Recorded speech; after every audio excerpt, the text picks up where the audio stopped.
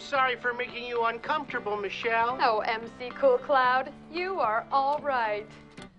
Anybody have any questions? No, I think we're all set here. You can't take love out of the workplace. God, kill me now. What about Miles and Lisa? If it was up to you, they never would have gotten together. And then the children they're going to have would never have been born. Oh, we're not having kids. What? No one is saying you can't ever date somebody you work with. Just be careful not to make unwanted advances. So you can't ask someone out unless you know they like you. But then you don't know if someone likes you unless you ask them out. So that's like a catch-22. Whoa, well done. Oh, I've been studying for the SATs. It's been a very extrapolatory experience. Okay, what we need is a database. Everybody write down all the employees you're attracted to, totally confidential. I will compile a spreadsheet of any matches and post it above the microwave. No, we're not doing that. Let's just say that if you ask somebody out and they say no, move on. What if she just says no because she has plans that night? Can you ask her out again for a different night? Yes. I mean, it depends. Does she really have plans, or is she politely telling you she's not interested? Which one is it, Sarah? It's the second one. Whatever.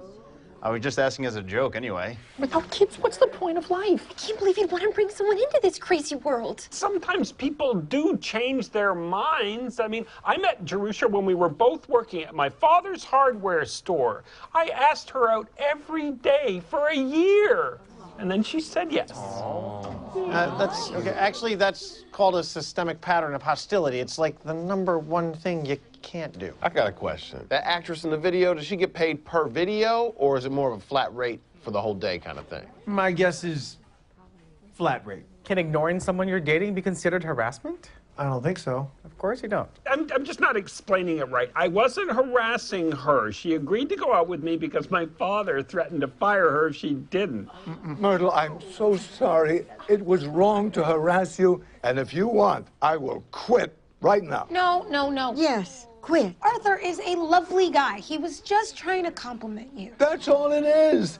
I like your sweater, and I think you're pretty. Aww. And I love how your sweater cleaves tight against your breast. Arthur, no. Gross, dude. She's like 100. Okay, this is actually making things worse. But it's not always harassment. I mean, Jerusha and I got married. Oh, so it's not harassment if you marry them. Oh, God, what have I done? They're like two little robin's eggs all bundled up in a bird's nest.